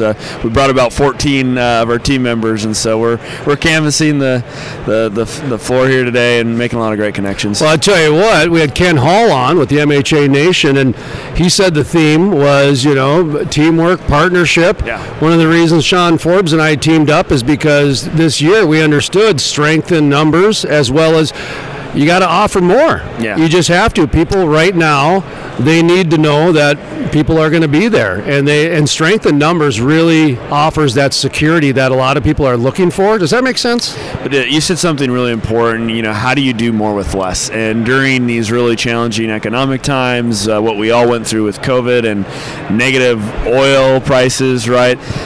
Industry's demanding innovation, and so we have to figure out a way to do more with less, which is exactly why we partnered. You talk about partnering, right? We partnered with Marty Shumway and Locust Bioenergy, a phenomenal technology startup out of Ohio with operations in Texas as well. And so they developed what's called a biosurfactant. They've been around for a long time, and Marty can talk about it, but their secret sauce is really figuring out how to commercialize them to a level where they could be economically viable in the oil and gas industry. And so these biosurfactants, we use them for enhanced oil recovery. We've already done a couple trials in North Dakota. We're seeing really, really exciting results. Sustained increase in oil production from 50 to 75%. And so we think, it's not the whole piece to the puzzle, but it's a piece of the puzzle for enhanced oil recovery. And these are really important for low-producing wells that are on the verge of, let's say, plug and abandonment. Absolutely. Well, they're heading that way, right? We're really targeting right now those wells that are below 100 barrels a day, somewhere between 20 and 100 barrels a day that are pretty much flatlined heading downward, right? So the trial wells we actually did were drilled in 2009 and 2008, so older Bakken wells. But maybe these guys can touch a little bit more. I'd like to just jump in for a second here, and I know Sean's got some questions as well on some of the chemistry behind it and the environmental side, because a lot of buzzwords being floating around these conferences: sustainability, marketing. Well, no, some of the other ones, environmental, whatever it might be. ESG. Yes. Two things. Number one, we had a guest on yesterday that said you guys if she was a betting woman, she named 2 companies, and you were one of the 2 that she named as far as the future of the business, okay? Number 2, Martin Locus Bioenergy. Kate Hornbrook says you guys do some great work down there. She's out of course, the Permian Basin with Aces Completions. Let's say Aces Fluid now. They just merged with another company. So hand that microphone over to Martin, and let's talk a little bit about what you do and why one of our guests, Kate Hornbrook, has given you such a glowing recommendation. Sure. So Kate Hornbrook has a history with Locus Bioenergy. She actually is from Ohio, and she worked for me in Ohio for a period of time. So I know her real well. But talking a little bit about the environmental impact of what we're doing, this biosurfactant that we make, the feedstocks for it are naturally produced things like oils and sugar, right? So the way the surfactant is made is in an above ground fermentation vessel with very low emissions. It can be built and manufactured in short periods of time and put in light industrial plants without permitting and things like that. So contrast that with chemical surfactants, which are reacted at high temperature, high energy usage, and have some toxicity associated with them. The biosurfactant is biodegradable over time when exposed to the atmosphere. So we offer a lot of ESG type benefits for producers that are looking to reduce their impact of synthetic chemicals, and the ability of the surfactant to perform in the reservoirs over a long period of time and see those production increases is really what we're focused on right now. So we partnered with Creedence as the Williston Basin being a great place for this chemistry to be, and we're really excited to get things going with Creedence and continue working with them. So let's talk about your approach to customers and improving their production. You have products and technologies. Do you have different chemical solutions? I mean, of course, wells behave differently depending on where their production level is at, what type of corrosion you're getting. Do you have different solutions for different well behaviors? Or Absolutely. I mean, we have a full suite of, I don't know how many chemicals are in the product line right now, but it feels like it changes every week, which is a little bit faster than sometimes I'd like. But no, I mean, whether it's, that's actually, this is outside of our wheelhouse. With this biosurfactant, normally it's corrosion inhibitors. As the industry evolved in the last couple of years, we really had to develop more corrosion inhibitors that handle higher fluid velocities, and just the mechanical shear of ripping off the chemistry from that protective layer from the film, mineral scale, preventing mineral scale deposition, ways that we can attach that into the formation and get it upstream of the problem and stop with some different deliverability challenges. But being able to bring this is a new one is that the biosurfactant. What does it do? What does it do? All right, well, it's going to enhance oil recovery by basically 3 different mechanisms.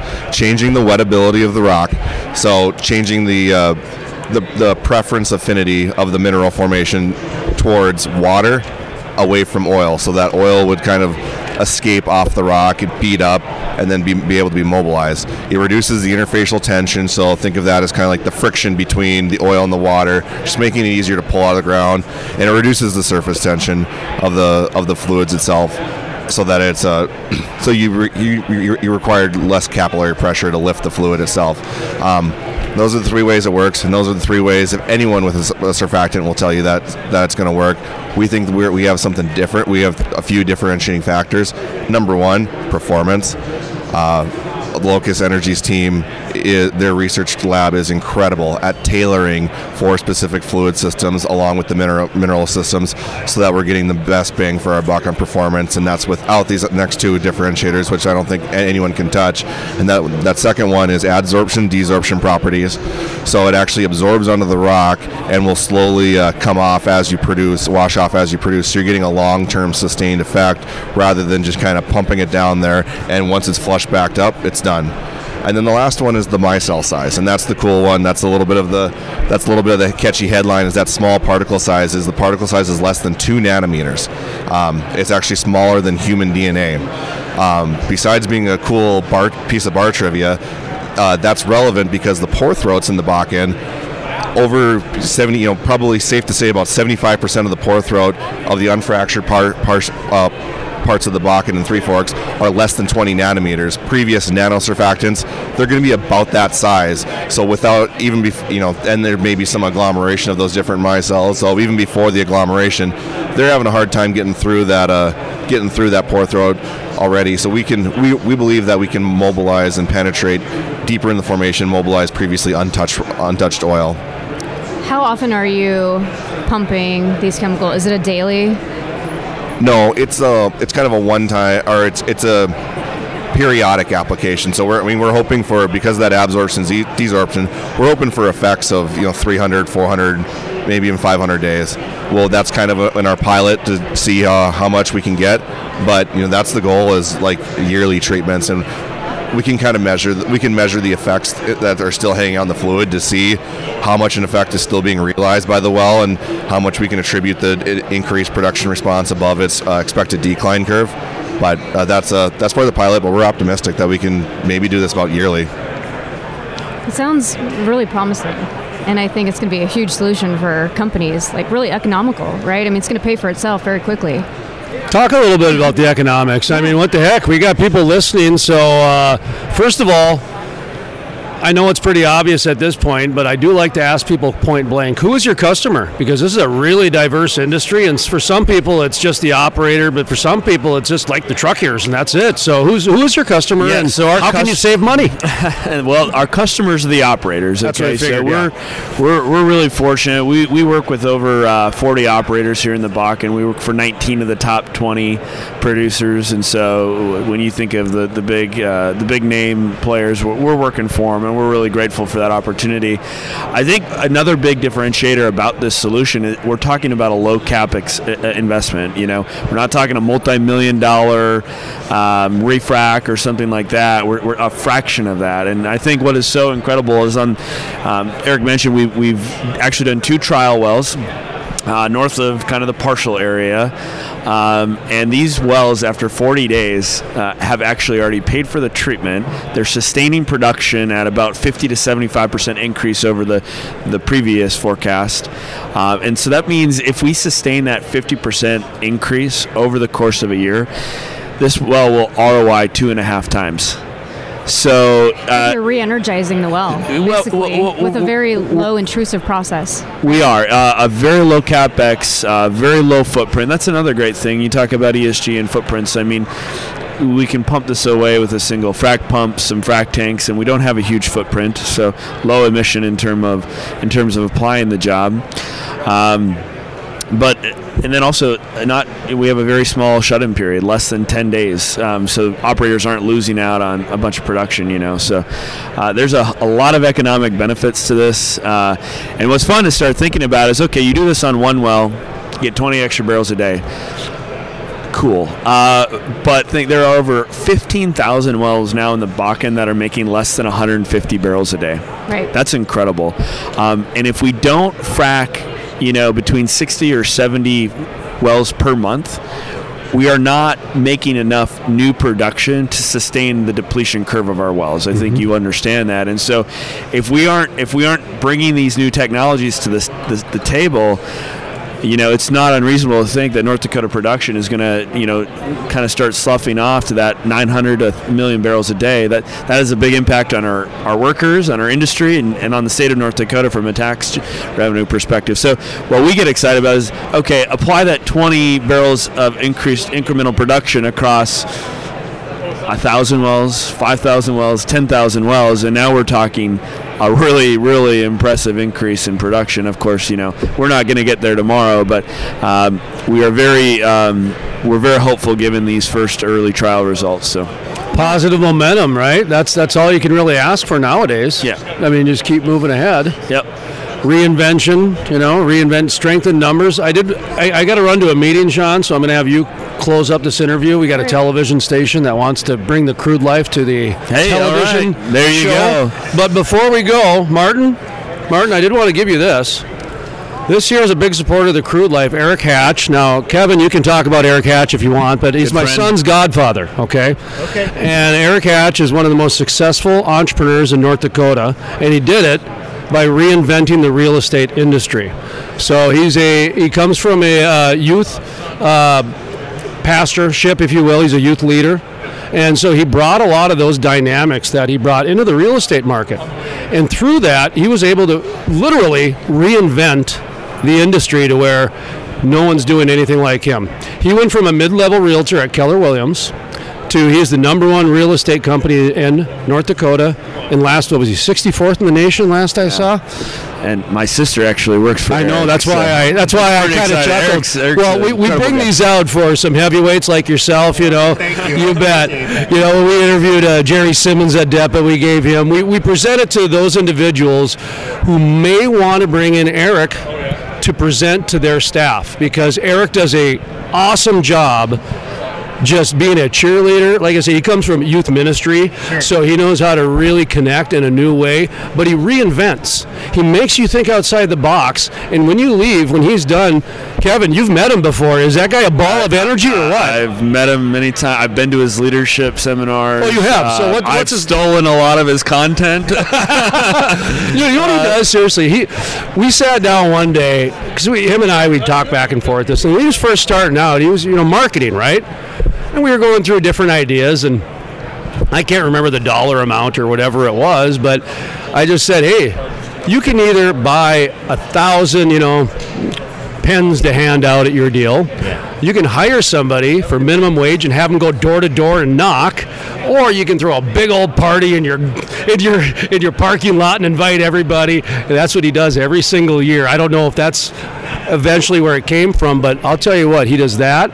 He does date night, where he gives out a bottle of wine and like a pizza, and he does anyway. He's just really outside the box thinking. So I wanted to present that book to you, also because Kevin was here, and I know his sister works for Eric as well. I But appreciate it very much. you bet. So if you guys need a good spark plug, Eric Hatch is the one to call. Sean Forbes, I'm going to hand it off to you, and I got to go to a meeting. Thanks, guys. I do apologize. Thank you, Jason. Thank you. All right, Kevin, this is our third day of the show, and I can't tell you how many people have come by this booth to say, you need to interview Creedence. I mean, I think people are really excited about your technology. They're bragging about it.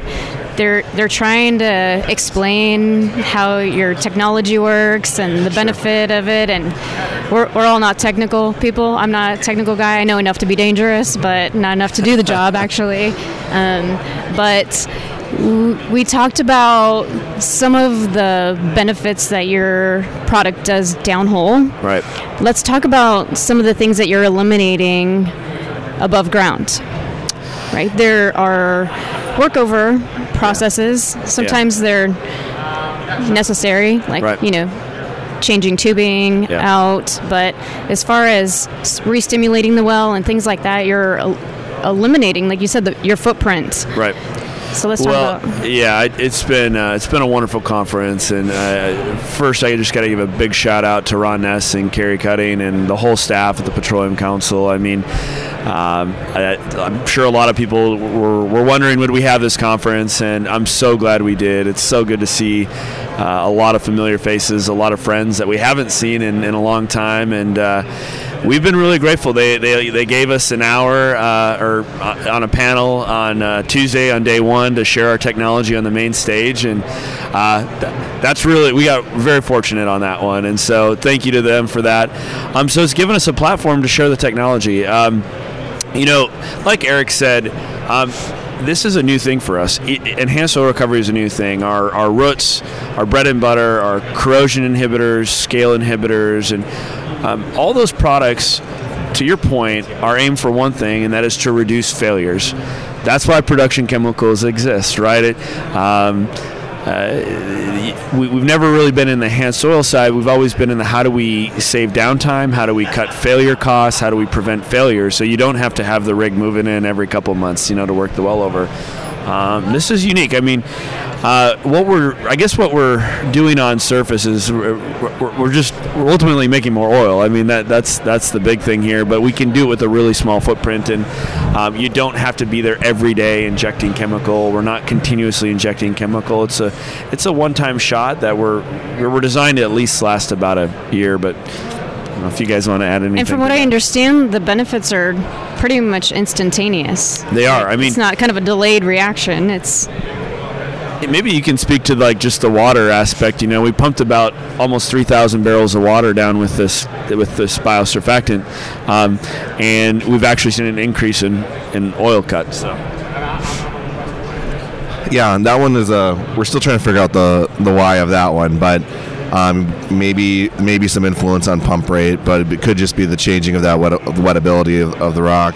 But yeah, I mean, with those were wells that were ballparking 20 barrels of oil a day and 5 barrels of water, so that's actually a pretty good scenario for the Bakken. But they've maintained their water production at that 5 while experiencing the increase, so they're actually getting a much better oil cut from those 2 assets. As far as like the pretty instantaneous, we have a pretty short shut-in period, at least compared to a lot of other technologies. Less than 10 days is going to be, I would think, cover almost every scenario that we can imagine. And I imagine as you're developing this, you'll probably improve that shutdown period over time.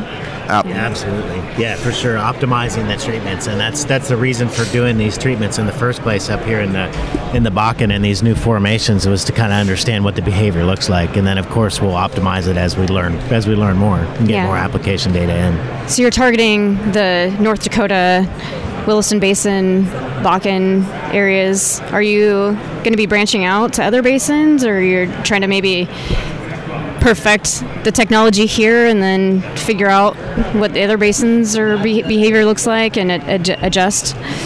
Well, we started off at least in the Williston Basin, and the Locust has already had operations in the Northeast and in West Texas. Now we've started off with Bakken wells. Obviously, that's not the only formation out there in the Williston Basin. We have a lot of Madison wells still pumping. I'm from the Rugby area, not too far from where the spearfish activity is. I wouldn't mind stopping at collecting a sample on the way to the lake. So I'm all for heading up to the spearfish as well. With Red River, maybe there's some Tyler Formation stuff too. So we have some opportunities to branch out into different horizontal targets in the Williston Basin. But I mean, yeah, absolutely. We don't think that the Williston Basin is the limit for this at all. I mean, that for us, and for me, the North Dakota guy, it's unfortunate that we actually do have those case studies from other places. So it actually has been proven out very effectively in other places. But there's still some other basins out there that haven't been introduced to this technology. And the best part is, we know there's going to be skeptics. Is this surfactant going to work, right? Surfactants have been around since the beginning of the oil and gas industry. The best part is you are going to see a result right away. It's either going to work or it's not going to work, and it's a very easy thing to measure. Are we making more oil or are we not? And the results have been instantaneous for us, and so that's really exciting. I think another, as we think about branching out and getting into other formations here in North Dakota, perhaps one of the most exciting parts of this is, as Marty alluded to, is that the ingredients that are used to ferment the biosurfactants are found right here in North Dakota. They're some of North Dakota's largest agricultural products, vegetable oils and sugar. And we have an abundance of sugar on the eastern and the western sides of the state, and obviously we make a lot of grains here, and so products where we can extract oils from those products and manufacture the chemical or the biosurfactants right here in North Dakota, which I think would be a great success story, a great story to tell. Actually, literally manufacturing a bridge between ag and energy. And the governor said it yesterday. He made some big news yesterday and issued some big challenges, and he even said that someday he believes in North Dakota there'll be the world's largest ag and energy combined conference someday. He predicted that, which I kind of got a chuckle out of, because it's literally what we're trying to do here. It's a marriage of natural resources. Absolutely, right? And that's what makes it that sustainable system, right? Where ESG people are clamoring and requiring ESG initiatives in the companies they invest in, and we believe we can check that box for a lot of operators to deploy ESG friendly technologies like ours goes a long way. So I'm glad you brought that up. So if you were to create a brochure with bullet points to say, we check your box on your investment in ESG, what things would you say? So I think, and I'll let Eric answer too. But I think as far as the chemical use in the oil field, being able to use something that's biodegradable and sustainably produced, and it's not hydrocarbon based as a chemistry, is pretty unique. Most of the chemistries that are used are based on other hydrocarbons, and so that the price fluctuates with the price of crude oil, whereas the price for our raw materials is agnostic to the price of oil. So when the price of oil is very high, most oil field chemical prices go up with that. And so we have that advantage of being able to be, functional. And ESG is absolutely the buzzword. But, at this point in the development of the company, we're focusing primarily on performance. And the ESG is a bolt-on to the value that we add. Yes. But if you're not performing in the oil field better than existing chemistries, then it's a tough sell, right? But if the ESG comes along with a product that has superior performance and offers other benefits, it's a much easier absolutely sell to go. Yes. And I think your formula with using some of the resources here locally in agriculture work towards your transparency. Sure. And another thing to add, when we talk about conservation of resources, right? So, in most unconventional shale plays, that the oil in place there before the wells are drilled, we're recovering probably less than 15% of that original oil in place. And so with this technology and the ability to increase that recoverable oil a couple of percentage points over the life of that well, it's a massive, conservation effort too. Yes. And it's like a magic filtration system. Yeah. Well, and deferring the drilling of new wells to maintain the production, as Kevin mentioned, and if there's a low capex way to do that in existing infrastructure, it's a huge, environmental benefit to be able to produce more oil out of these older wells. Right. And I think, the frequency of how often you have to, put stuff downhole is reducing the manpower and the number of trucks driving to and from the location. So but also providing possibility of manufacturing locally, which would provide jobs and incentives for agriculture and things like absolutely. Eric, I know you have a bunch of information that you would love to tell people about. Well, that's an open-ended one. You gotta be careful about giving me that. One thing that you did say earlier that struck with me is you said this is really promising technology. A really good friend of mine, Jay Schroeder, has a saying, "Really lucky, but it's not an accident." And it is really promising technology, and we are really lucky to be a part of it. But it's not an accident. Two people who aren't with us right now, Amir Mahmoud Khani in the Woodlands Lab in Janina. I know I hope I didn't mess up her name, but they're leaders in that research facility for locusts in the Woodlands, and hundreds, if not thousands of hours went into tailoring this product, evaluating different blends, creating new blends to make sure that we had a surfactant system that was going to create that response in the Bakken, and they're not done yet. It's going to be the spearfish. It's going to be the Madison.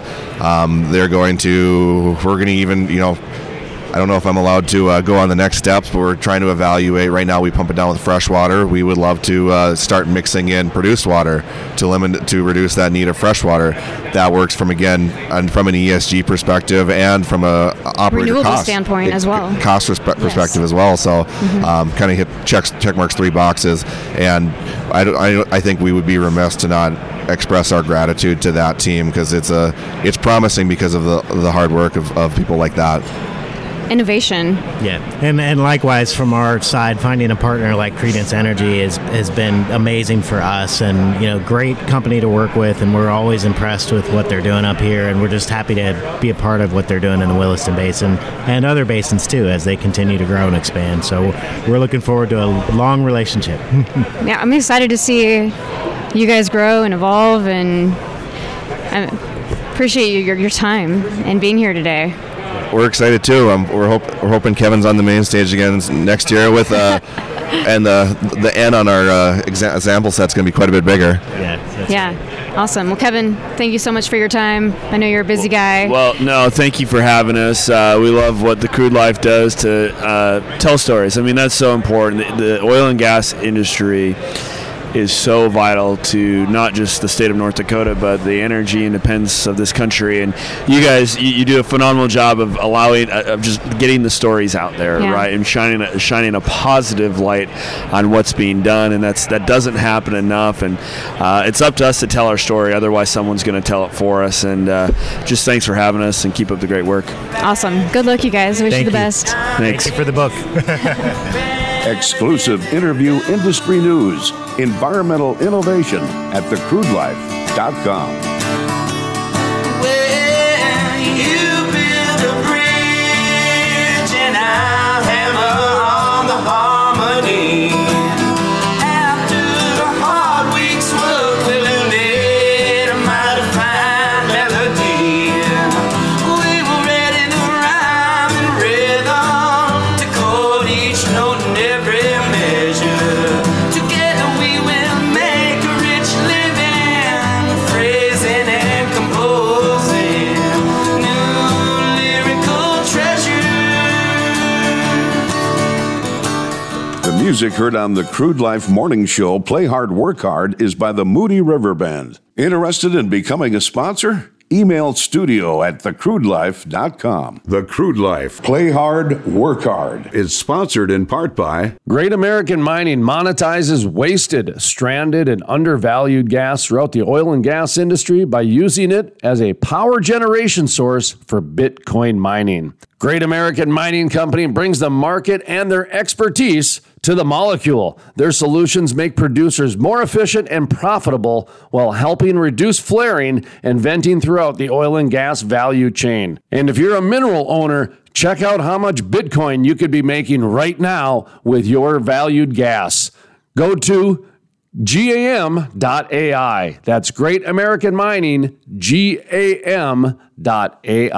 The Crude Life, Play Hard, Work Hard, is sponsored in part by For more than 100 years, First International Bank and Trust has been headquartered in western North Dakota, home of the Bakken. Our proven record of mineral management, appraisal, and brokerage services is now enhanced by the only Bakken-specific software, Mineral Tracker. Trust First International Mineral and Land Services and Mineral Tracker to protect your interests and help build and preserve a financial legacy for generations to come. It takes an industry to build a forest. Hey folks, Jason Spees with The Crude Life. Did you know about half the trees planted in the last 20 to 30 years have died within the first year?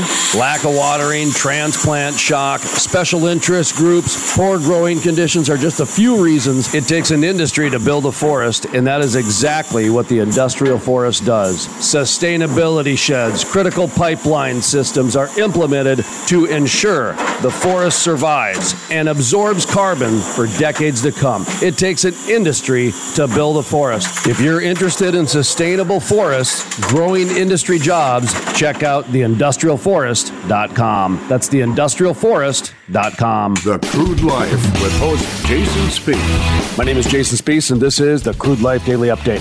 On today's episode, we talk with North Dakota Governor Doug Burgum, who recently challenged the audience at the Williston Basin Petroleum Conference in Bismarck, North Dakota, that the Bakken should become carbon neutral by the end of the decade, if not carbon negative. This is Governor Burgum's comments from the Williston Basin Petroleum Conference. It's absolutely naive to think that we can solve the problem by cutting capital off from the industry that's producing the world's energy. We need to drive capital towards this industry so that we can raise the amount of R&D that's going on in this industry so that we can solve those problems. We've hit the geologic jackpot in North Dakota, not only with our billions of barrels of oil, our 800 years of lignite supply, and our productive soil, but we also have hit the geologic jackpot with our potential to sequester CO2. The estimates we have today indicate that we have the capacity to store over 250 billion tons of CO2. That's enough to sequester North Dakota's annual production of CO2 for 8,400 years. Governor Burgum, who frequently points out that his approach to the problem solving is innovation, not regulation. We've got things like Project Tundra, which we know will be online later this decade. Coal Creek carbon storage, best management practices in agriculture. That's going to be huge. 90% of North Dakota is either a farm or a ranch.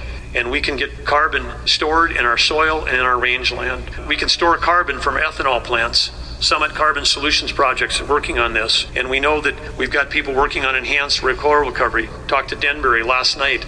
They're bringing CO2 into the state to do enhanced oil recovery in the Bowman area. They will put a ton of CO2 down hole for every barrel that comes out, and they could be producing carbon negative oil. And that was North Dakota Governor Doug Burgum. For more exclusive interviews, industry news, and fantastic features, visit thecrudelife.com. That's thecrudelife.com. While you're there, be sure to join our ever-growing army of social media energy enthusiasts at our social media pages, from the Facebooks to the YouTubes, Twitters, and LinkedIns. Check out thecrudelife.com. Click on the social media page. From the staff here at the Crude Life Daily Update, my name is Jason Spees, asking you to always remember, energy is more than an industry, it's a way of life. The Crude Life is sponsored in part by... For more than 100 years, First International Bank and Trust has been headquartered in western North Dakota, home of the Bakken. Our proven record of mineral management, appraisal, and brokerage services is now enhanced by the only Bakken-specific software, Mineral Tracker.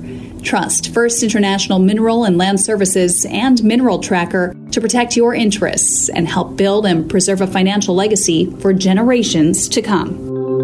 It takes an industry to build a forest. Did you know about half the trees planted in the last 20 to 30 years have died within the first year? Lack of watering, transplant shock, special interest groups, poor growing conditions are just a few reasons it takes an industry to build a forest, and that is exactly what the industrial forest does. If you're interested in sustainable forests, growing industry jobs, check out theindustrialforest.com. That's theindustrialforest.com. The music heard on the Crude Life Morning Show, Play Hard, Work Hard, is by the Moody River Band.